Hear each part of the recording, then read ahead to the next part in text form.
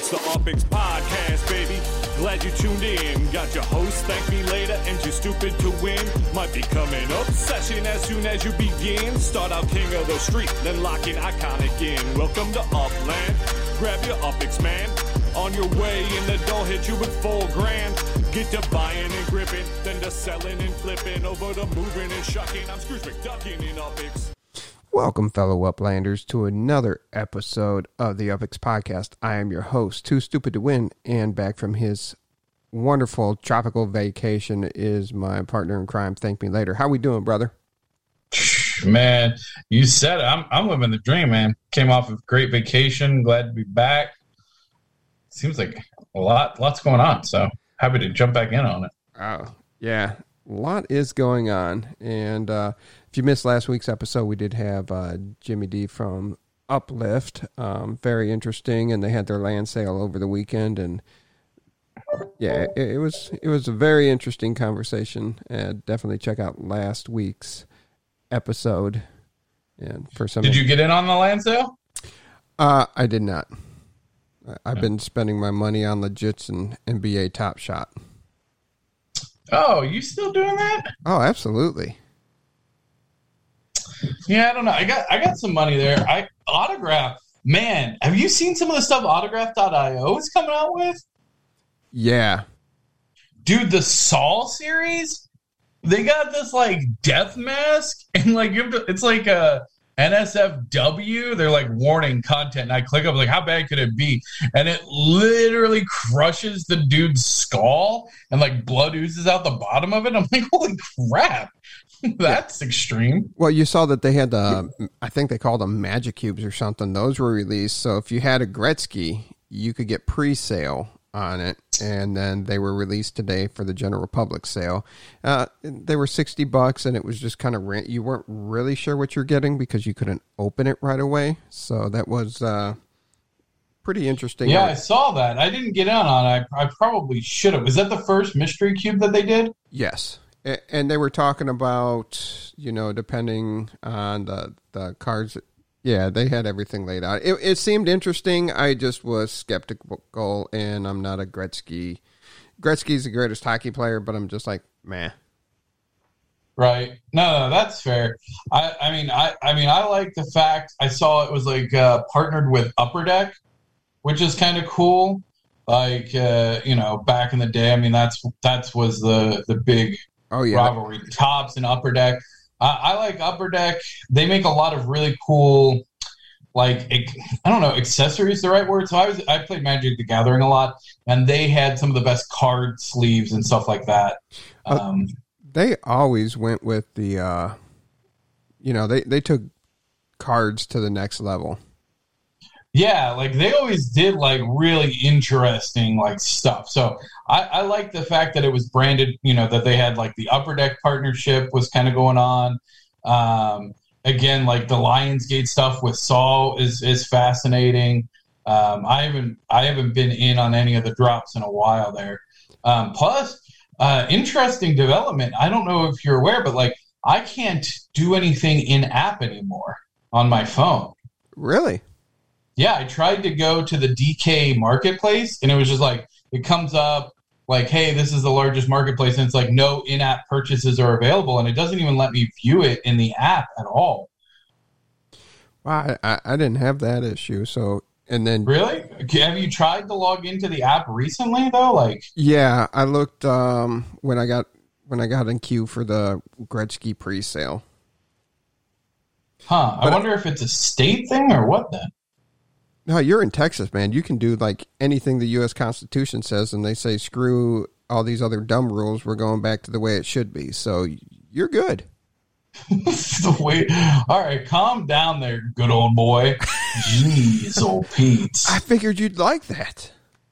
I mean, to some degree, but my goodness. Yeah.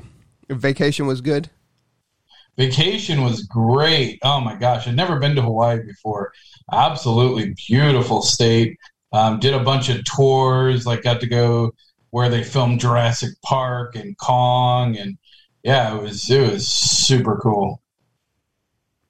Oh, that's good. Glad you had a good time. Glad the outcome of it was a very successful trip too. So, and then you made it back safe. Yeah. Well, it was pretty good flights. No complaints there. So, yes, Awesome. good trip overall for sure. Good. Well, this is episode 104, and man, B-Dag. Isn't there a thing 104 in Park? Is that a thing? Yeah. What is it? It's a show on BET. Oh, why the hell do I know that? Or I think it's 106 in Park. 106 in Park. 106 in Park? Yeah. I was like, I don't know why. That sounds... It was close. Yeah. So, the views, information, and opinions expressed on the Upx podcast are solely those of myself and ThankMeLater and any guests of the podcast and do not necessarily reflect those of Upland Me Inc. We are not employed by or provided insider information from the Upland team. All discussions about properties to buy and sell are not financial advice. Please do your own research first. And make sure you follow us on Twitter at Upx Podcast.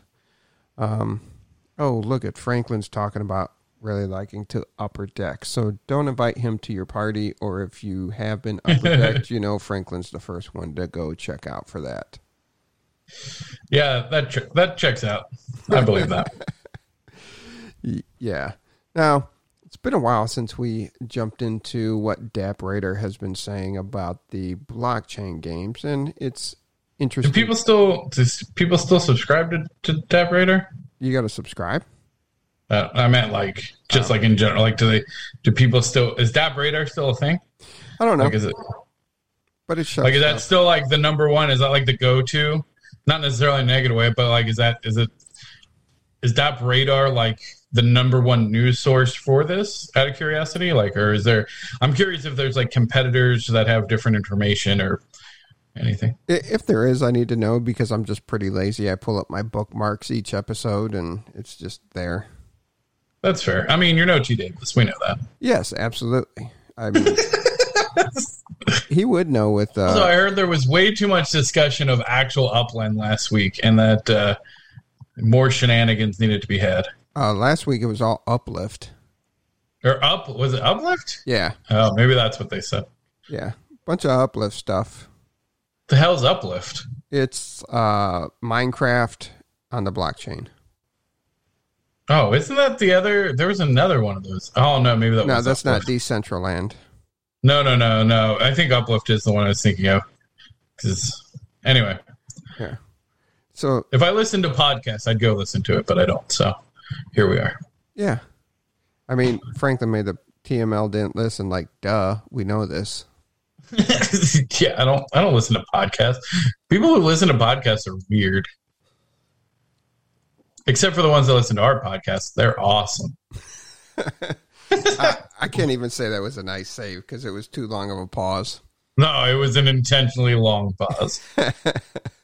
So, interesting thing is Splinterlands is coming back around. I didn't know Splinterlands was on... Did I know Splinterlands was on Wax? Is that new? They did yeah. No, it's not new. They've been that way for a while. They had the Hive, and then they also went to Wax, so they're on both. But, yeah, they came back around, and they're leading the 7-day average. Alien Worlds is still there. Axe Infinity. Crypto Mine. I think it's interesting how Alien Worlds has no... Do none of the Wax? None of the Wax have volume numbers and balance, I guess. That's weird. Yeah. I don't know why. Seems sus, but okay. Yeah. I mean, if it was just Alien Worlds who didn't have the number, but it looks like none of the Wax projects have that. So I don't know if that's just a reporting gap or what. Probably some sort of API issue. Might be, yeah.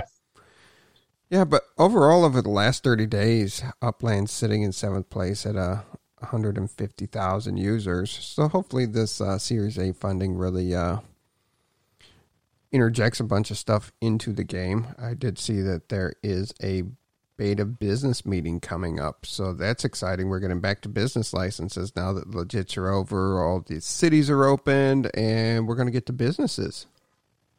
Or do you think that the meeting is to tell us that they're not going to do businesses? Yeah, there could be. Because they said it was like they're not doing, it's not a business license anymore. It's like a venture something. To dues, yeah, venture dues. It's like, excuse me? Seems sus. I'll hold my judgment until,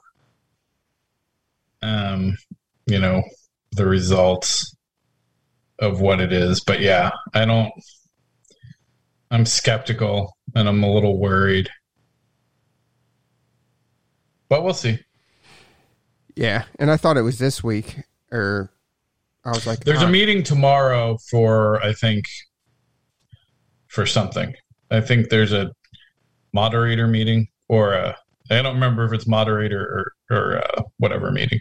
Yeah. There's an internal meeting tomorrow. Venture dues will be interested. Venture dues.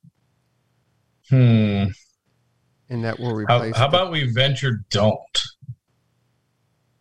It only got 2 hand celebrations, the whole comment, so... Yeah. I think, again, people have been burned recently. I mean, burned pretty consistently, especially on this. Like, I mean, we went through a pretty lengthy process,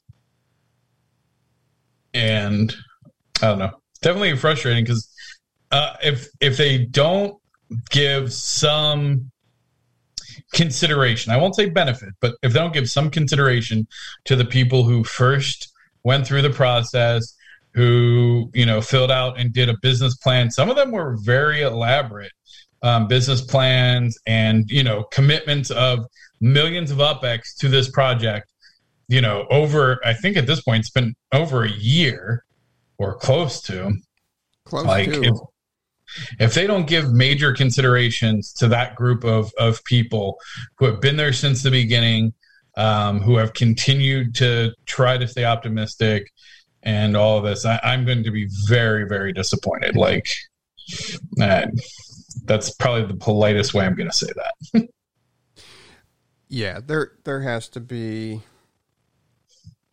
something, because we've hung in there. We've felt, now the people that did the extensive business plans, kudos to you, because some people went like way in depth. I'm like, man, you're talking about stuff that might not even ever be incorporated in the game. I'm just like, yeah, I'm going to design stuff and people will put them on their yards and other people will steal them. So what?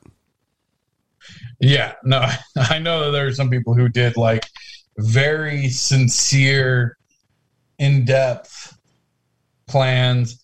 I know, I mean, this is the frustrating thing about this is you get this momentum. Like, there was a certain atmosphere. I mean, people came together. There was strategies. There was excitement. And then for it to just go numb. I mean, it's literally gaming blue balls. Like, it's just like, geez, how many times can you get us excited and then not give us the release? You know what I'm saying? That's where you just got to finish it off yourself. Come on now. Oh, I mean, I did in the corner, but whatever. Like, there's a shameful pile in San Francisco, but like, it's happened so many times now. Like, I love to see people get excited after, like Porky Park, but like also they like, oh yeah, like people who think like they're that they've invented something amazing, like, oh, we're doing this cool community thing and this is going to be so different. It's like, yeah, I mean, that's awesome. Like, there's been 100 before you, there'll be 100 after you. You're not unique or special. Like, you're not doing anything new. Like, you have the current momentum, and I truly hope it pays off for those teams. Eventually a team will hit it in the right stride. They'll get the momentum, and actually it'll correspond with major, Upland feature releases. But there's so many of us that have tried to do this time and time again, only to be let down because the game doesn't support, the momentum. You get this momentum and then just die. So I'm really hoping that, the next year, 2022, we start to see that change, and we start to see, especially with this major funding, right? Right. Like, I mean, what do you, what, I don't really, I saw it. I'm excited about it. A $300 million valuation. Is that good for us? Like, oh, absolutely. Do you feel like that's, how much, before that, if somebody was like, how much do you think Upland as, a company is worth? I don't know that I would have an answer for that. Yeah. I mean, if you think about it, that's pretty good. From 2019 to 2021, they started out with about $1.8 million in seed money. Last episode, Left House and I, we talked about what Series A funding was and the impacts of all that and what it all really means. And I'm excited for it. And, Jimmy D was on the Uplift team and he's excited for it. He said it's a big thing for, the blockchain community. And we're seeing more and more of the venture capitalist and the New York and San Francisco firms buying into these games, which is huge. And, you being a big gamer, and I've always said, the money's in the microtransactions of, the people that will spend $10,000 a month on a game that they get absolutely nothing in the end other than their name and they're the biggest badass on that game. Yeah. No, it's the gaming industry, to give, obviously crypto, everyone in crypto is very bullish on the NFTs and NFTs of the future. From the gaming side, I have a lot more experience there. It is very divided. I'm probably going to pronounce this wrong. Kotaku is a gaming, like they do a lot of gaming reports. They are so anti-NFT. Steam has blocked all NFT games. A lot of game publishers are railing on the fact that these NFTs aren't bringing utility. They're not doing anything that is changing games fundamentally, and that it's breaking it. While there are some other teams, Epic being one of them, that are embracing it and see it as an opportunity to really bring a lot to market. It is interesting to see this kind of really split in the gaming community of love-hate for NFTs.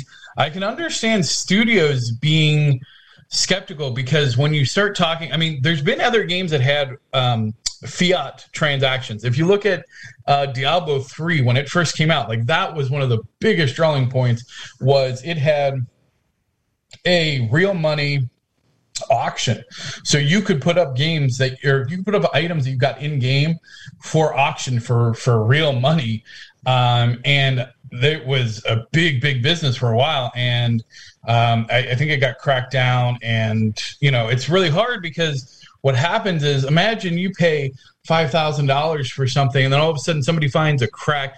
Almost all these games end up having something where somebody finds a way to exploit money, duplicate items, and it absolutely destroys economies, especially when you're talking things like that. Real life money there, everyone's holding them accountable, and there's a lot more responsibility to the games when they do that. So I think they're scared to get into this NFT. Plus, the technical hurdles with the blockchain, I think, are probably larger than these studios want to take on. Yeah, I mean, Upland, they even say they're working through new technologies with what they're trying to do. Nobody's done before, and you got a lot of people trying that. We're still in the infant aspect of this, and once all those things are ironed out and then just rolled out to the masses, it's going to be very interesting, and you're going to see a lot of money roll in. Yeah, I like Stirs Merlin in the audience. I really like what he says here. If there was no resistance, it wouldn't be a revolutionary technology. I really like that. That is an absolute great sentiment. The other side of it is the art side, which I know I've been trying to bring some people in. I think the ability for artists, whether it's still images, movies, music, has some amazing opportunity. But my God, these like auto-generated pump and dump out. I get nauseous just looking at them. Like, what the fuck is the point of all of this? It makes me want to blow my brains out. Yeah. So I don't know. I don't get that part. And the problem is, like, that's what most people see when they see NFTs. They see these pre-generated, just spam nonsense. They see these crypto punks that are selling for millions of dollars for 32 pixels that they can't fathom. They don't understand. You got all these people that are just like copy paste. Like, there's so much like misinformation, abuse of systems. It is. I think it's going to be really hard to wrangle some of that in, and it's going to take something like Upland. That's why I guess I'm really happy Upland, for as much fault, and I mean, we've seen it. I mean, we know the NFL legits, like that release is and continues to be janky. You should not buy something and then get no in-game confirmation or anything that you've made a purchase. Like, yeah, just trust us. We'll give you something at some point, maybe. Like, that's absolutely insane. Like, that is horrible. Yeah.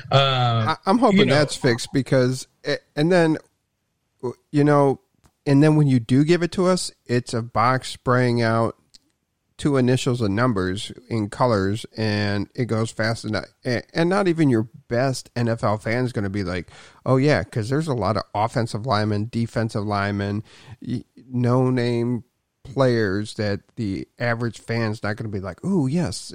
Even when you get a star one, you're like, I think that might have been so-and-so, and it goes so quick. So it's like, just say, hey, your legits are here. Go check your assets to see what you got. You don't have to do that. And there's nothing that you can turn that animation off on your, because I looked, I'm like, let me go look and see what I got. Come on now.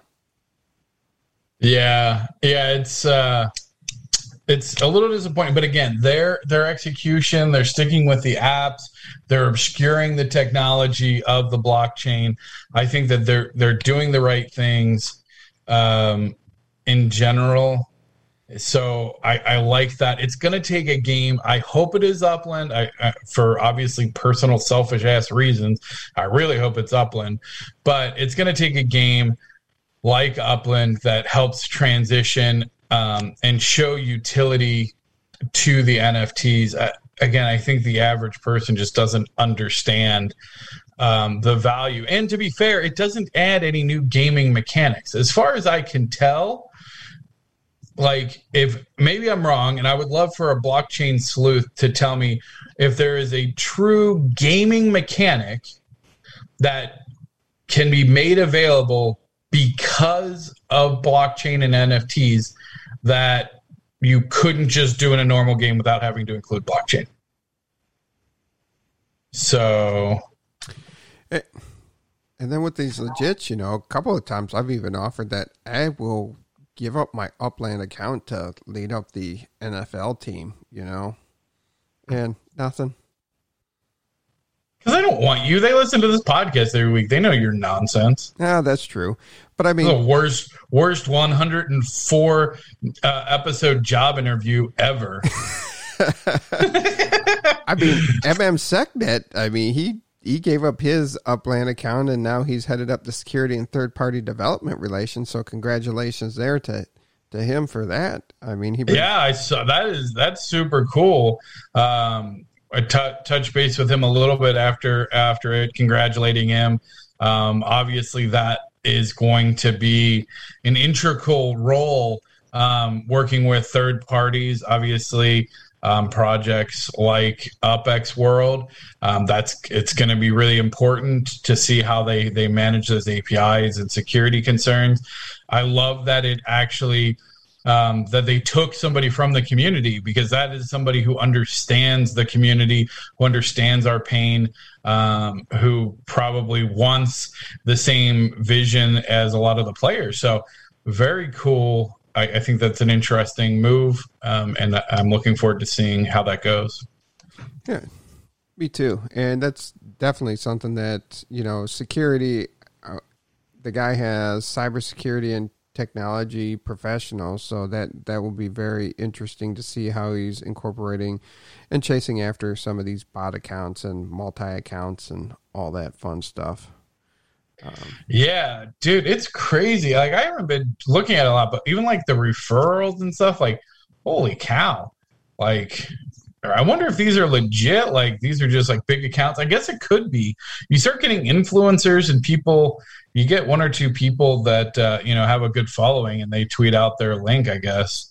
Yeah. But I go, how are these people getting hundreds of referrals so quick? I mean, I guess if you have a following, I guess it wouldn't be too bad, but yeah, I don't know. Just seems a little sus. Referral bonuses gotta go. Just now it's time to phase it out. I think they need to be capped. I don't know that you get rid of them, but let's cap them. Like, cap them at $100. Like, let people put in 100 and get 150.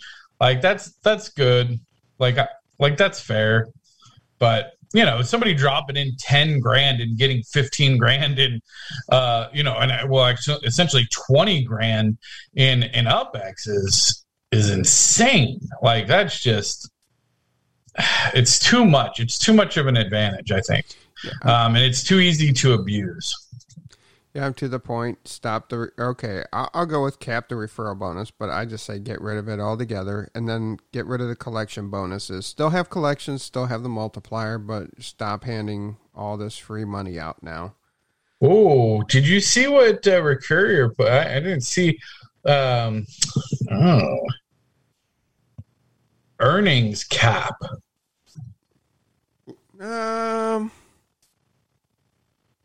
I didn't see that. Earnings cap. Yeah. Oh, hold on.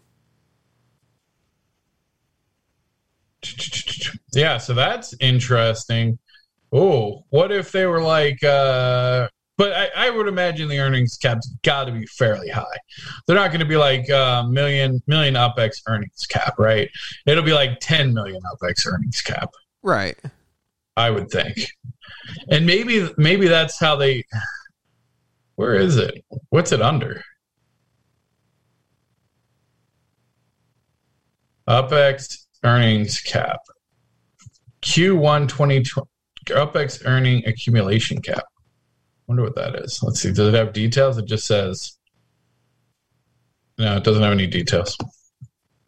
Fascinating. That's interesting. Yeah. Huh. But, they've always talked... Earnings cap is something different because they always talked about the interest rate coming down. Yeah, but I mean, interest rate coming down and capping and earnings cap are two really big things. Mm-hmm. But, yeah. I don't know. That's interesting. I think that there would be some upset people. Yeah, I mean, if you put a cap, again, it depends on the cap. But so if you put it like 10 million and like if you put it at a cap that's higher, like 2 to 5x higher than anybody currently earns today, and they just go, hey, this is for future, like we don't want some whale coming in, dropping millions of dollars, and then earning just so much that it just outpaces everybody. That's one thing. If they come in and they go, yep, it's $1 million UpX earning cap, like you would do a bunch of weird shit to the economy. Like, I just feel like if it was way low, like that would be crazy bad. But yeah, it's got to be something that accommodates the whales, but doesn't let the whole game economy get out of control. Yeah, it's interesting. So, overall, with your legits, have you looked much at it, been participating in the leaderboard competition to earn the Block Explorers? I mean, I feel like I'm going to get a Block Explorer no matter what. So, I got a couple people trying to trade me. I have not traded a single legit at this point. I don't see why I would. I got some people that I know want some things to make some stuff happen for them, but I'm just like, I don't know enough to trade educatedly. Like, even if it is player score, like I'd rather not trade at this point for the most part. Jim, I'll probably give you all my Cleveland stuff, but whatever. Like, you'll get all my Browns. I like it. But other than that, like, I'm just not. I don't know. I just want the Block Explorer, and once I found out that it's one Block Explorer per person, which again, I was talking to TM about this earlier, and I don't understand. Like, if they're going to be a set amount, how are they just going to burn the rest? What are they doing? Yeah, I thought it would be great if we could all, well, Locke would have ended up with 32 Block Explorers, which would have been awesome for the Block Explorer shop in itself, but it was disappointing to know. In one way, yeah, it keeps everybody from a lot of concentrated players getting a bunch of Block Explorers, so it does open it up to everybody else to have a shot at getting the Block Explorers for it. But then that was the other interesting thing. I had some messages about what do I do with my legits? I know nothing about the NFL. I got these things. You guys told us to get them, but what do I do? Do I trade it? Do I try and get a team? And that was the interesting thing is now people bought it on our recommendation and they're like, I have no clue what to do with these things. Just wait. I mean, I'm just waiting until I can fiat out, right? Like, do you think that'll ever happen? I just want to fiat, right? Like, right. To me, that's the dream. Like, that's the goal is to just get to a point where I can fiat my legit. Sell them for, $5, $10, $20 a piece, whatever they go for, and, make a bunch of money. And if you got the mementos and they're one of ones, that's awesome in itself there. That's going to be value in itself right there. And I'm glad that Upland did post the Google document so you can see what players fall into what categories. And definitely, if you're not familiar with the NFL and you don't know what to do, definitely reference that for the trades. Trade an elite for an elite, a key player for a key player, and a starter for a starter. You can get into this person is a bigger name than this person. It just really depends, but you definitely don't want to trade outside of the tiers of players because they're selected that way for a reason. And then you do have some players that are considered starters that are now stars or that would be considered a key player or an elite player. So, name recognition is one thing. You can use Google for who's the best players, blah, blah, blah. But you definitely want to reference that document to make sure that you're not trading like an elite for a starter or an elite for a contributor. You definitely want a fair deal. And if you're taking advantage of these, of our European players, come on now. They don't watch the NFL. They'll hook you up, but just don't try to take that big of an advantage of them. Yeah. Yeah, my advice is if you don't know, like I don't know anything about the NFL. I'll be the first one to admit that, and I'm probably just trading based on funny names that I want. But the reality is, just hold them. Like wait until there's a marketplace and you can know what they're worth. If you're not, unless you're trying to like collect a team, it seems like that's going to be important if you have a team. But if not, just hodl, man. Just buy a bunch. It's like. It would be the equivalent of owning, in my opinion, it would be like owning a bunch of properties in San Francisco. So that's why I'm so bullish on it. Like, even if I bought tons of properties that I know, nothing about, they're in random neighborhoods or I bought them for a contest, but just hold them. They'll be worth a lot. They're the Genesis set. I think it's important. Yeah, definitely. Hold on to them and stop letting TM beg you for the Cleveland Browns. Definitely you want to hook me up and trade for those. So yeah, too stupid to well, I'm not going to get in the middle of it. TM and I and Locke and a couple other people are all going to be working together on some stuff. So I don't want to go too far against them, but you're my buddy. I'll hook you up with my Browns. I don't even know if I have any. I probably don't even have any. You do. And what place am I? Am I placed on it? I'd have to look again. Maybe I'll go for it. Locke, me and you, man. Let's knock these guys out. Locke's killing it. Locke's insane. Who's number one then? Locke. If you're number 2, are you number 1? No, I'm not. Locke's number 1, TM's number 2, and I think I'm 4 right now for the Browns. Oh, okay. Yeah, Locke, you crazy SOB. So so San Francisco, a lot of people, have started going back to San Francisco. You got a bunch of people that go back to start, a lot of people have properties there, a lot of the original players, and they're going back there to treasure hunt for the Spark. Now, we do have the Upland Marketplace Analytics. Have you checked that site out lately? I can't say that. I looked at it. Obviously, X1 actually reached out before they launched just to give a heads up, knowing that, we're working on upx.world, making sure, he's like, this is not competition with upx.world and, just trying to get a stopgap, which I think in and of itself is very telling in the fact that it's important. The analytics is so important that they had to put something together to try and bridge the gap. I think a lot of people who are like, oh, well, I'm just going to go do my own thing, or I'm going to try and do it myself. Oh, wait, by the way, somebody was saying, I won't bring it up here. I'll go back. But a lot of people, are like, oh, well, we'll just do it ourselves. It's not as easy. No. If it was easy, it would already be done. Our team and Rick Courier has been great in helping, get us some good talent back on the roster and organizing some stuff. We have some really good people that are doing a lot of work to try and move this forward.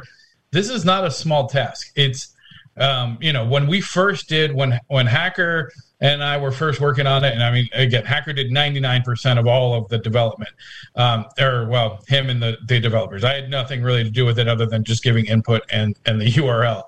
But the reality was, it was small. We started out with just like San Francisco and Manhattan.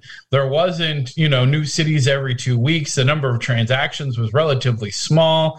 Now we're talking, a heavy volume of transactions, lots of cities, lots of action.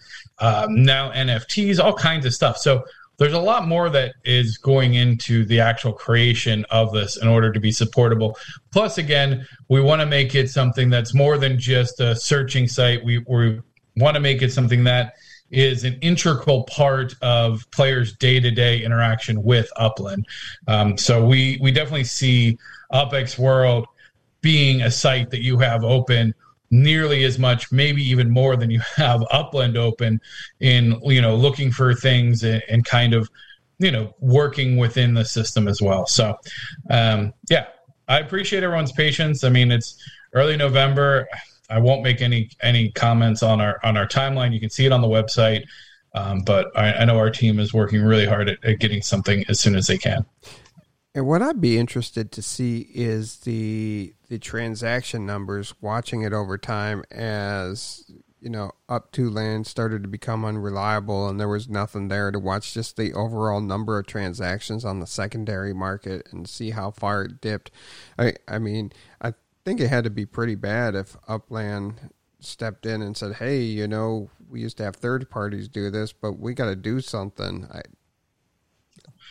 Yeah, which is kind of funny because it's just like, well, if you just gave us a little bit more support, maybe. But also, the thing about the APIs is, again, it's a very slippery slope. You have to be careful about what APIs you're allowing people to get into. Hopefully that's what this new role of third party and security. I work in enterprise architecture. I understand, especially when you're dealing in the cloud. And I'm sure blockchain's even more. Blockchain is being all public. That's where we actually get most of our information. We don't use the Upland API, and Rick Courier can probably correct me if I'm wrong here. I actually don't think we use it at all at this point. We're pretty much exclusively scraping the chain for the data. So the API obviously would get us, more insights, more information, but they can't necessarily open that up to us without, a single third party, without having some security in place, without having, I'm sure that there will be additional kind of agreements and things that we'll need to put in place if we're going to be an authorized third party, and there will need to be security, et cetera. So, I don't know. It's going to be interesting, but trust me, the product that we put out will be a far superior product than what has been on the market previously, and we will continue.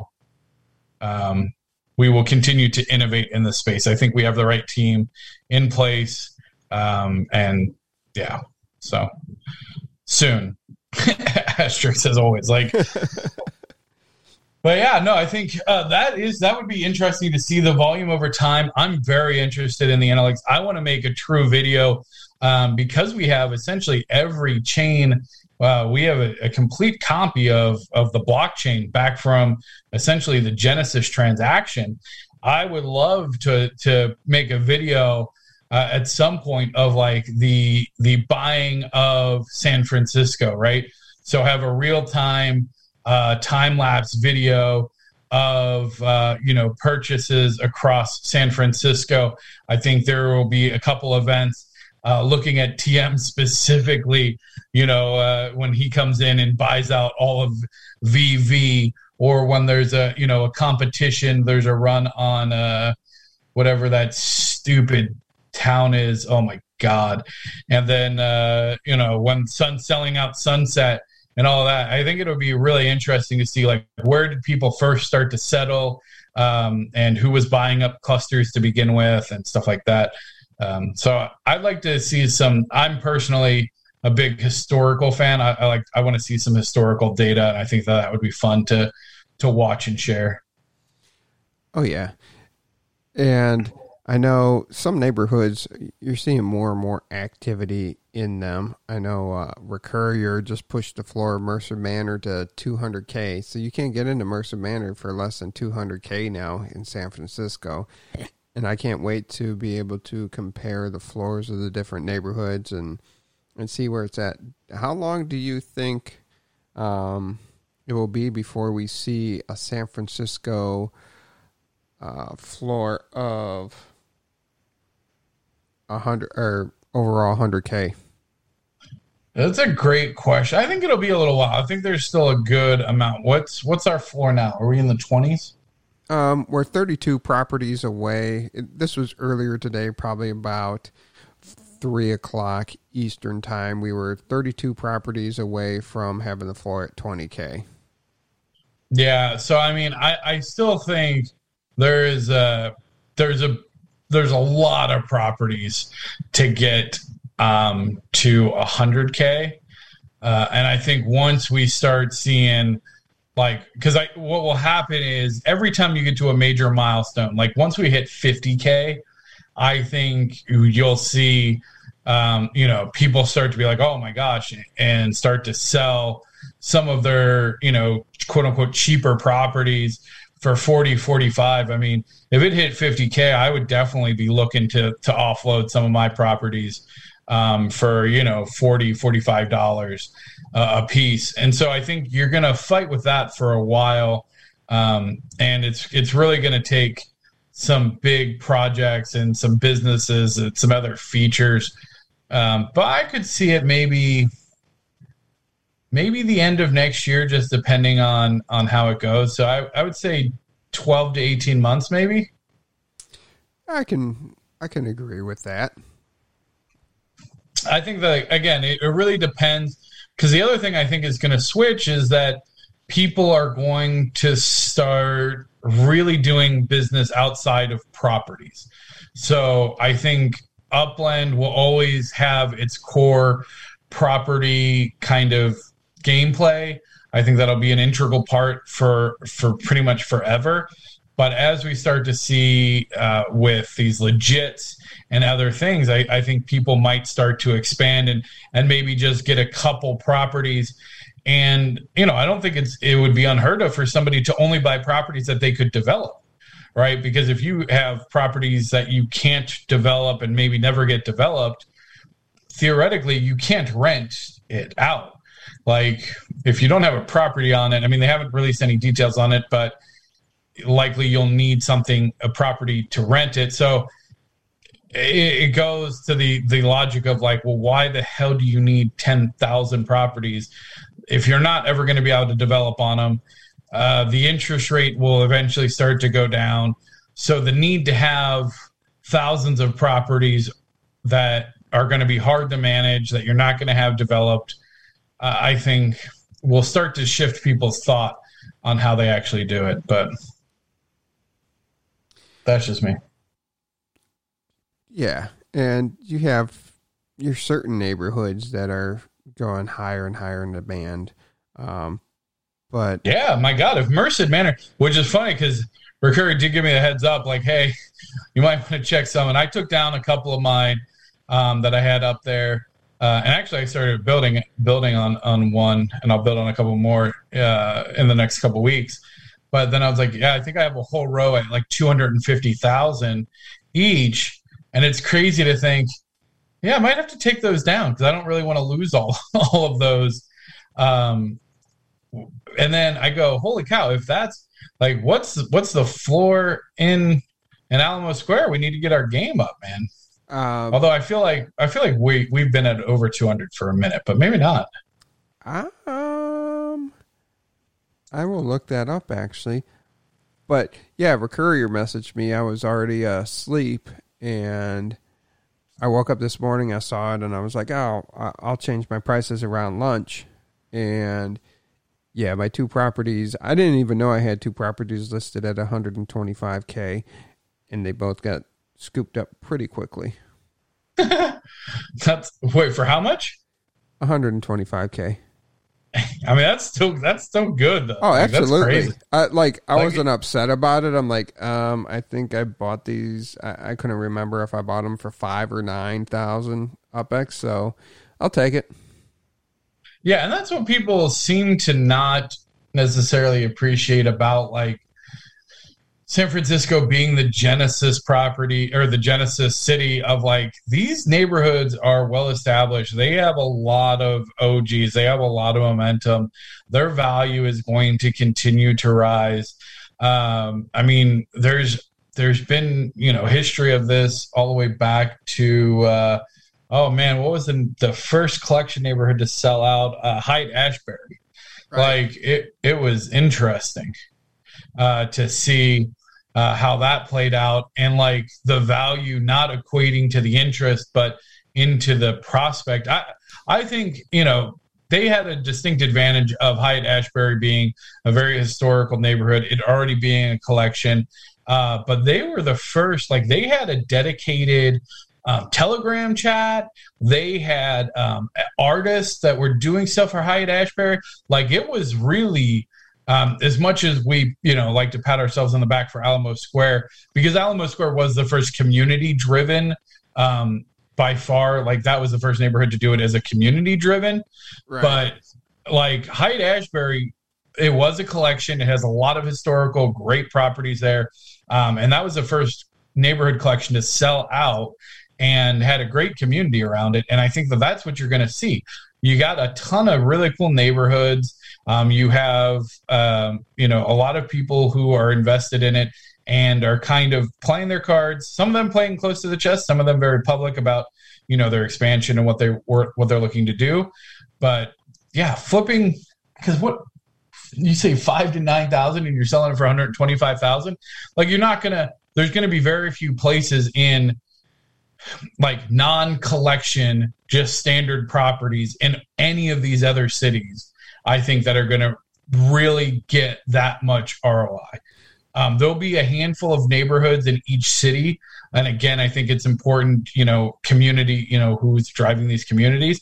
Also, kudos to Recurrier. If you are part or a leader of one of these communities and you're planning on doing a big play or doing something, it is like a courtesy and probably should be considered standard practice.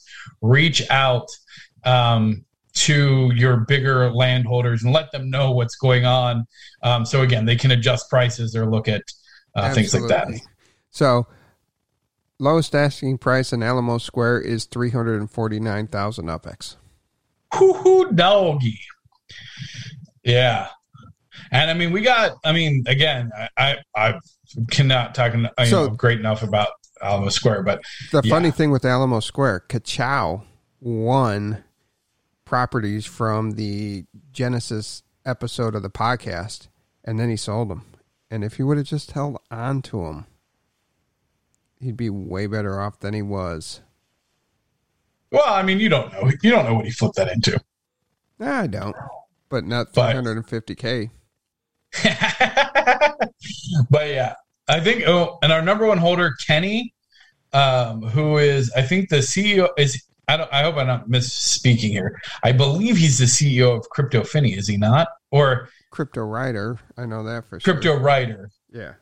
Yeah, and the Crypto Finny project, which if you haven't looked at that, really cool stuff. It is. So I mean, we have a lot of heavy hitters in that space. Obviously, Merced Manor with the Blockchain Heroes, spot, which will be interesting. I could see that being a storefront, for people to be able to sell their Blockchain Heroes inside of Upland, which I don't know if people are still interested in that, but if they are, that's pretty cool. I could see it as a money laundering site. What? What? I mean, they're just repackaging the same product on different blockchains, so kind of money laundering. I don't think you know what that word means, but okay. Okay, rug pull. We'll go with rug pull. Well, I mean, you're gonna bait me into just being mean, and I'm trying to be nice. You just. All right. No comment. I'm not. I'm not. I don't know who has the most properties. Stop spamming it. I genuinely don't. I don't know who has the most properties in San Francisco. And how do you know that, TM, that you had the most? Right. All right. So you didn't take the bait. So I'm not going to take the bait. I think people who know me know my feelings on Blockchain Heroes in general, but I don't know. I didn't know that they were launching. Did they launch Blockchain Heroes on other chains? I think they're on chain number 3 or number 4 now. Is it the same product? Yeah, just pretty much change the border here or there, change the color scheme there. God. That does disgust me. You know what? That's just lazy money grabbing. That's not money laundering, because it's not like they have money from somewhere else and they're trying to clean it through wax. But yeah. Yeah, I mean, it just devalues each set as you continue to do it. So, yeah, But if people are buying it, I mean, that's the problem with the NFT space is any sort of money grabs. I don't like it. I don't like it. I think it devalues the entire NFT ecosystem and dilutes and hides good projects. I mean, you look at. And I mean, I won't toot just the horns of, our esteemed colleagues, but like Metaforce Comics, they are, they're doing cool shit with the comics, with doing, e-readers. They put thought into their content and they put thought into their art, and it's not just repackaged, and they think about even things like, I think it was so cool, talking about, we want to, when you open the pack, you want to save the pack because it's unique. Some shit like that. There's a ton of little things that go into, really sincere projects like Metaforce Comics that aren't just there to be money grabs. And I hate to see when other projects with higher, visibility are just out there just trying to make a quick buck. But whatever. Yeah, whatever. You did kind of take the bait, so I like it. Yeah, no, I just couldn't help yourself. I tried not to, but I was like, I couldn't help yourself. Now, have you like gone just looking at what people have been building in the Upland community lately? You mean like in Upland or like other sites or what? No, in Upland on the maps with where people are deciding to put what style buildings. Oh, like what we were talking to the pre-show? Yes. No, I mean, yes and no. I think some people who just like place stuff stupid, things like off center for whatever reason, or I don't know. I have some pet peeves on building placement and style, but yeah, no, go ahead because I haven't seen the ones, but go ahead. Well, I mean, you did pick a tiny house in Mercer Manor and kind of put it all the way to the one side of the property. I'm like, what are you doing? Oh, you mean towards the edge of the road? Yeah. Well, so my thinking there, and this is the first one I did that actually. So I'm trying to. So they haven't announced if you're going to be allowed to move the building after the fact, like on the same property. I think, and based on, again, I shouldn't base it on other games I've played because Lord knows they don't actually operate like a normal gaming company, but. Traditionally, like that would be not unheard of is, okay, I can't move it to another parcel, but on that parcel, I should be able to reallocate it. I really hope they do that because that way teams can organize how they want to put it. But my logic on that one was it was not wide enough to fill up a good amount. Oh, actually, I meant to unbuild that one, actually. Now, thanks for reminding me. I'm actually going to destroy that one because I picked a building that was too small, I think. Anyway. Maybe not. So for that, if they're allowed to put decorations. So my one thing is I never put it at the complete front of a parcel. So most of the ones I'm building are the standard rectangular properties that can fit a townhouse or a small townhouse. And I always try and put it more in the center, at least a couple blocks off of the front, because when you place outdoor decor, you're going to need space. So I want to place something in the front yard and potentially in the backyard, but I feel like a front yard piece is more important. So I never place it right on the road. I always place it a little bit back. That particular one I placed on the side of the property because that would give me a little bit more. There wasn't enough space to center it and feel like I could actually place like a decoration or a tree on either side. So I placed it really close to the one edge to maximize the space on the other side. That's really funny that you picked it out. I just started building that today, actually. Yeah, I was just like, everybody else had the largest size house to fit the property, and you had the smallest size house, and it was like pushed back into the corner up to the road. I'm like, is he going to hope that decor is going to let him put a bunch of junk cars and he can just pile it in the yard? No, you know what? I totally that one because you know what it was is I won the so all my Spark is always staked. However, today or the other day I got my reward from the Halloween contest. So I got 0.12 Spark, which was awesome. Shout out to the team in Porky Park. And, thanks for letting me borrow a couple buildings to be able to decorate there. And so I had just had a little bit of Spark, and I went to go build it, and I did pick the smallest one because that's all I could build at the time. And then I realized that I need to build a townhouse, not a small townhouse. So actually, I will be destroying that one. I won't actually, but I'll probably place it very similar. Yeah. But there's people just building like random ranches in financial districts or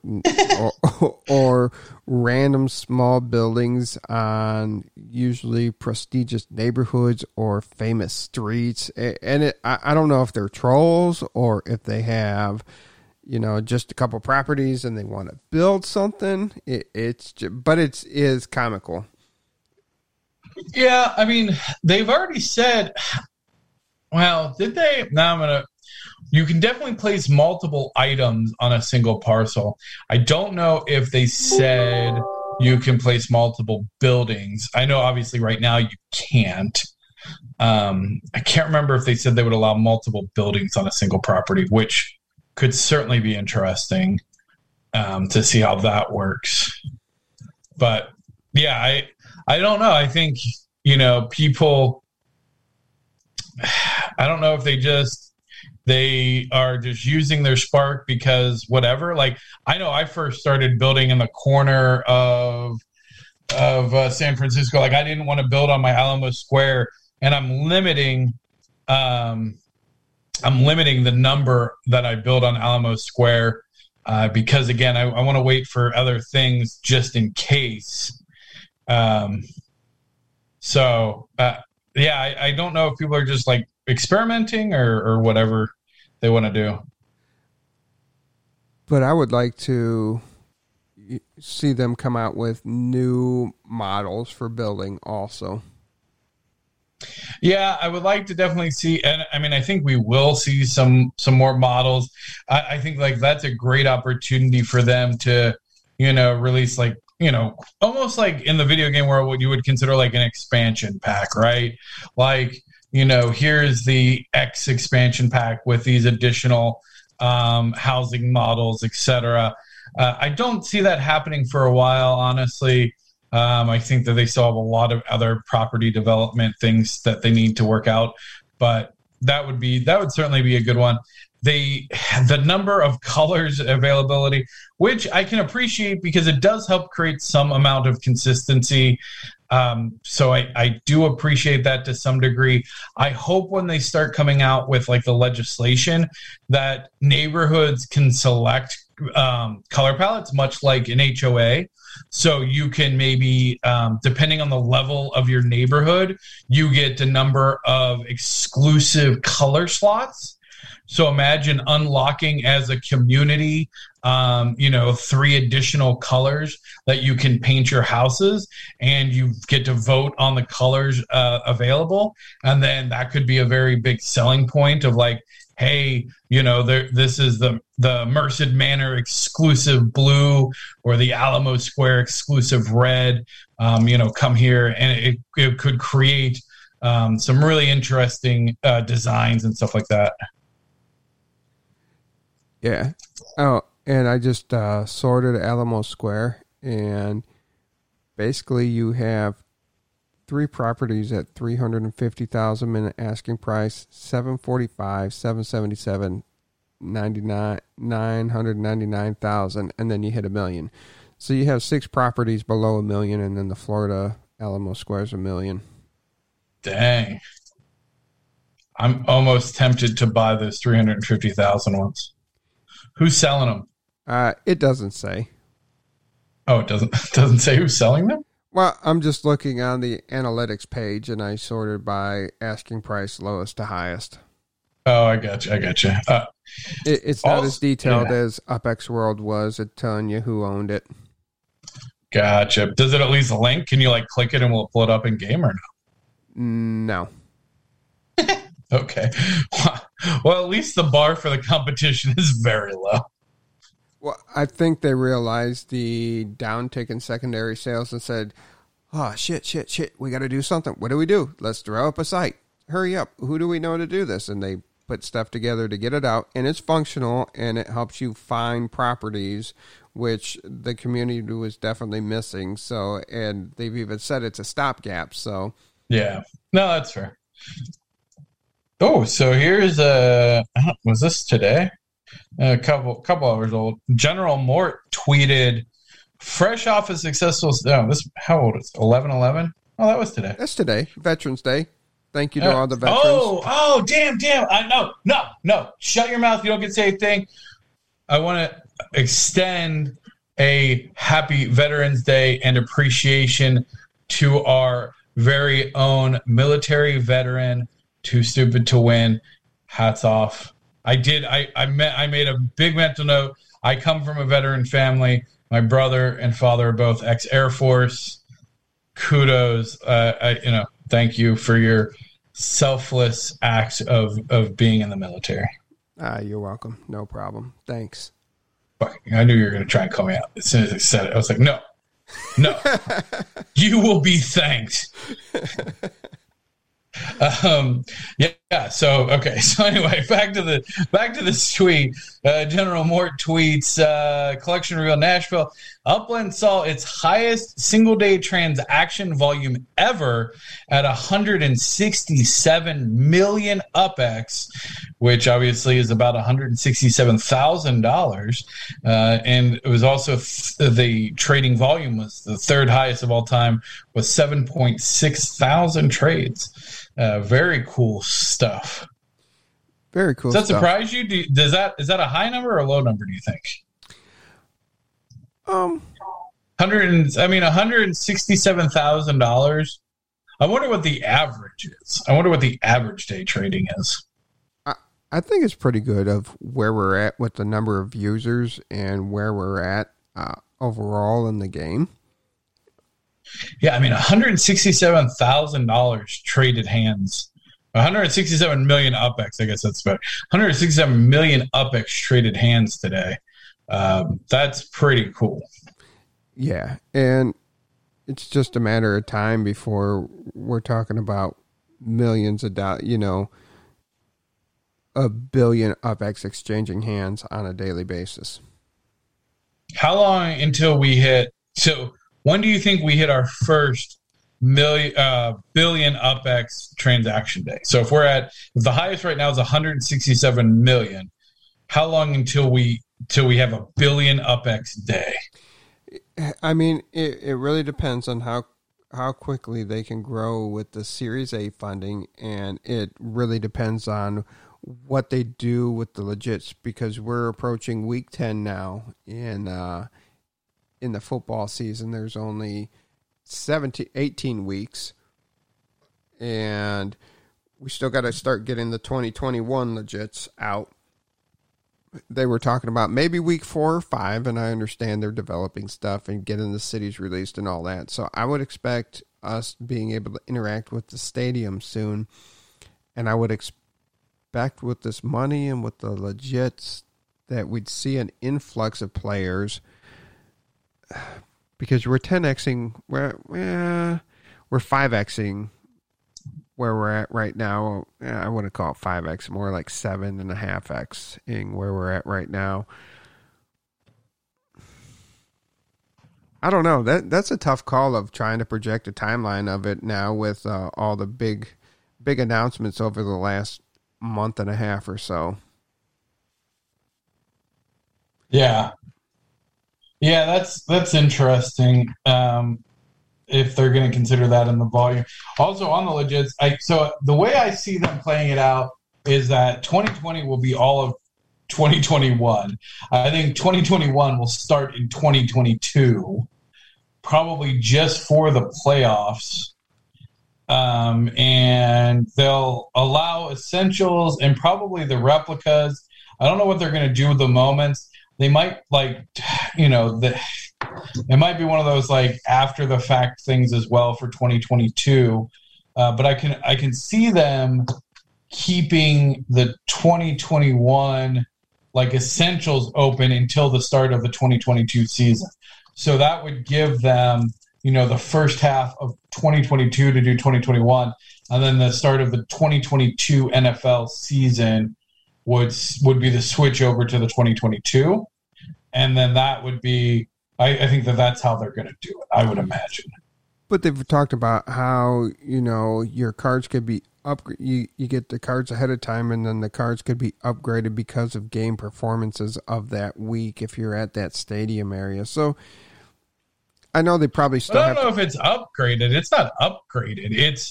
You just get the stats, right? Well, so catch the fire. You get the fire. You get the fire. Yeah, you get the fire, right? Yeah. So, I mean, I could see them doing something where after the playoffs, again, you'll know, I guess it'll be a little weird because you'll know the moments, but because they'll need to sell moments from 2021 regular season. Yeah. Right. You can't have 2020 moments and then go straight to 2022 moments. So you'll have to distribute the moments from the games that have already passed in some way. Yeah, they also talked about business beta in February. That's Right. true. That's true. Yes. So, I mean, I just hope that they don't end up doing. I hope that they find a better way to do it than these boxes. I don't think that that'll go over very well. They need to leverage the fact of the people who are buying these essentials for 2020 and these fan scores. They need to leverage that as something to do with how you get the 2021 mementos and the 2021 replicas and stuff like that. Like that's I don't know how they're going to do it. They seem a little bit behind on it, but again, I think all of 20. I mean, they have, because when does the football season start? In September, August? Right after Labor Day. Gotcha. Yeah. So I mean, even if it'll be a bit delayed, but once they get that regular season, you'll have essentials. I would imagine being able to buy 2021 essentials from January to September of 2022, and then once the 2022 season kicks off, then I think we're back. Like, then we're actually in the full swing.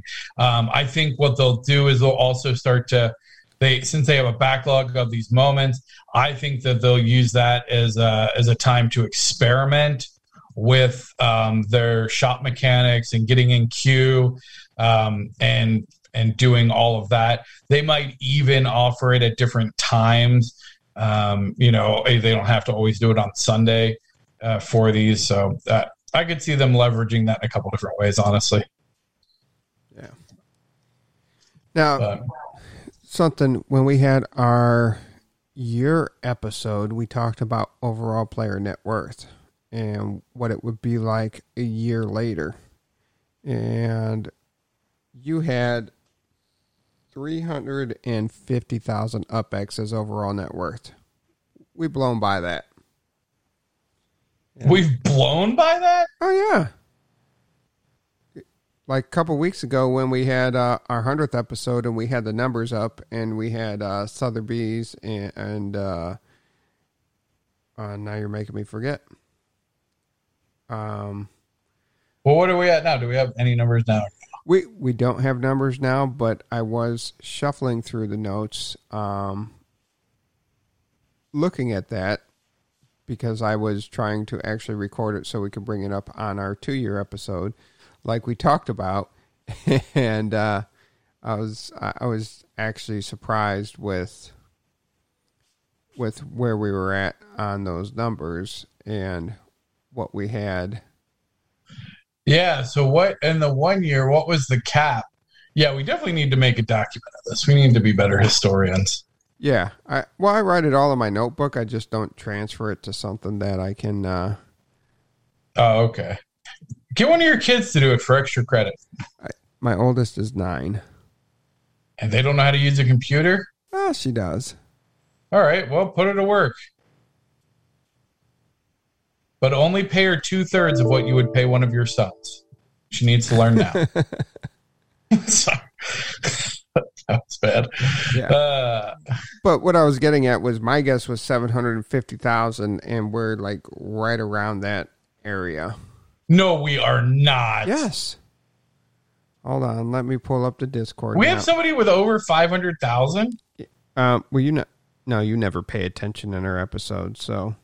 No. Did we already cover this? I'm like an Alzheimer's patient sometimes. Sometimes.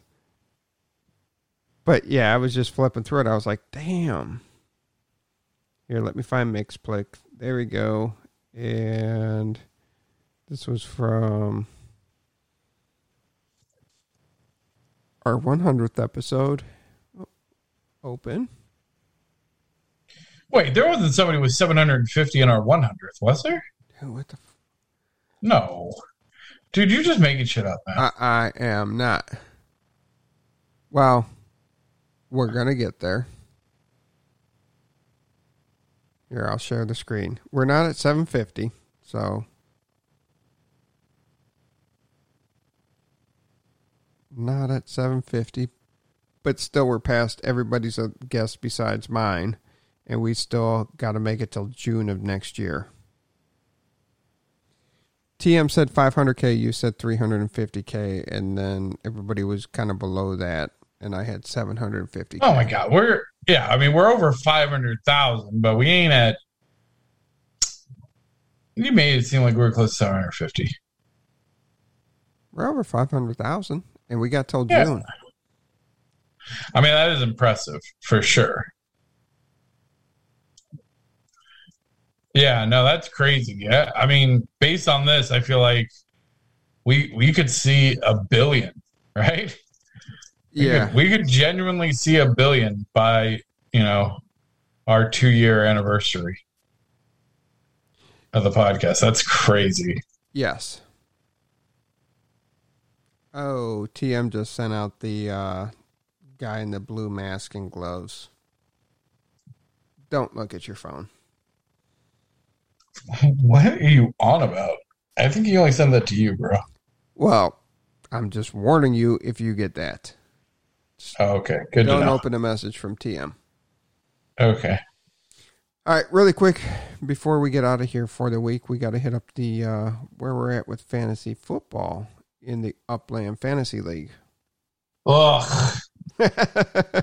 You're not as happy as you were last year. No. Dude, last week sucked. And I was on vacation, so I was not really paying attention, and I messed up a bunch of things. Ironically, my C. Davis guy didn't even get any points against T. Davis, which I feel like is genuine collusion. That's collusion. He's like, bro, we got the same last name. You can't score against me. Yeah. So last week, trying to beat up on Franklin Bombers 116-106. Dizzy secured the win 96-79 over Nishirin. Sparkles lost to Max Lifer 69ers. T. Davis was kind of upset there were 69ers involved. T. Davis beat up on ThankMeLater 134-53, which is a pretty good ass kicking. But then Clyde Torres, a.k.a. TM, beat up on Payne Hurst, a.k.a. DJ Shorts, 157-70 for the biggest blowout of the week of 86.94. And Mars, Utah, and myself's matchup was so pathetic we really shouldn't even talk about it because I beat them 69-55. What were you two, slap fighting? My God. Yes, it was definitely pathetic. Very shameful. That's just bad. So, but T. Davis is in first place, followed up by Choina, myself, Nisha, and Franklin Bombers. ThankMeLater, Max Life, Dizzy, Payne Hurst, Mars Utah, Clyde Torres, and Sparkles. I mean, come on, TM. You were telling us how you were going to kick all our asses and you were going to be great. And not seeing it so far. You're in a challenge of not making the playoffs. And this week, I am playing TM, and I'm expected to whoop his ass, and he stopped changing his name every week, maybe changes his luck. Choina and Mars Utah are facing off. Franklin and Dizzy are going head-to-head. Sparkles versus Nisha, and T. Davis versus Max Life, and ThankMeLater is going against DJ Shorts. So it'll be an interesting week to see how it plays out. You have anything else before we get out of here this week? ThankMeLater. No. All right. And until next week, everybody be safe, have fun, and we might work on some movie quotes from here on out. We'll see. Oh, dang. Yeah, we need to do that, you slagger. I've been paying out money that I haven't got money in for, so the other slackers. So I'm trying to recuperate some promised funds, and it's drying up my ability to buy legits. But yes, and until next week, everybody be safe, have fun, and send stupid comments to ThankMeLater.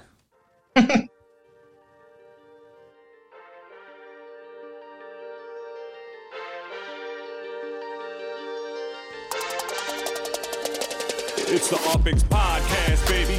Glad you tuned in. Got your host, thank me later, and you're stupid to win. Might become an obsession as soon as you begin. Start out king of the street, then lock in iconic in. Welcome to Upland. Grab your upx, man.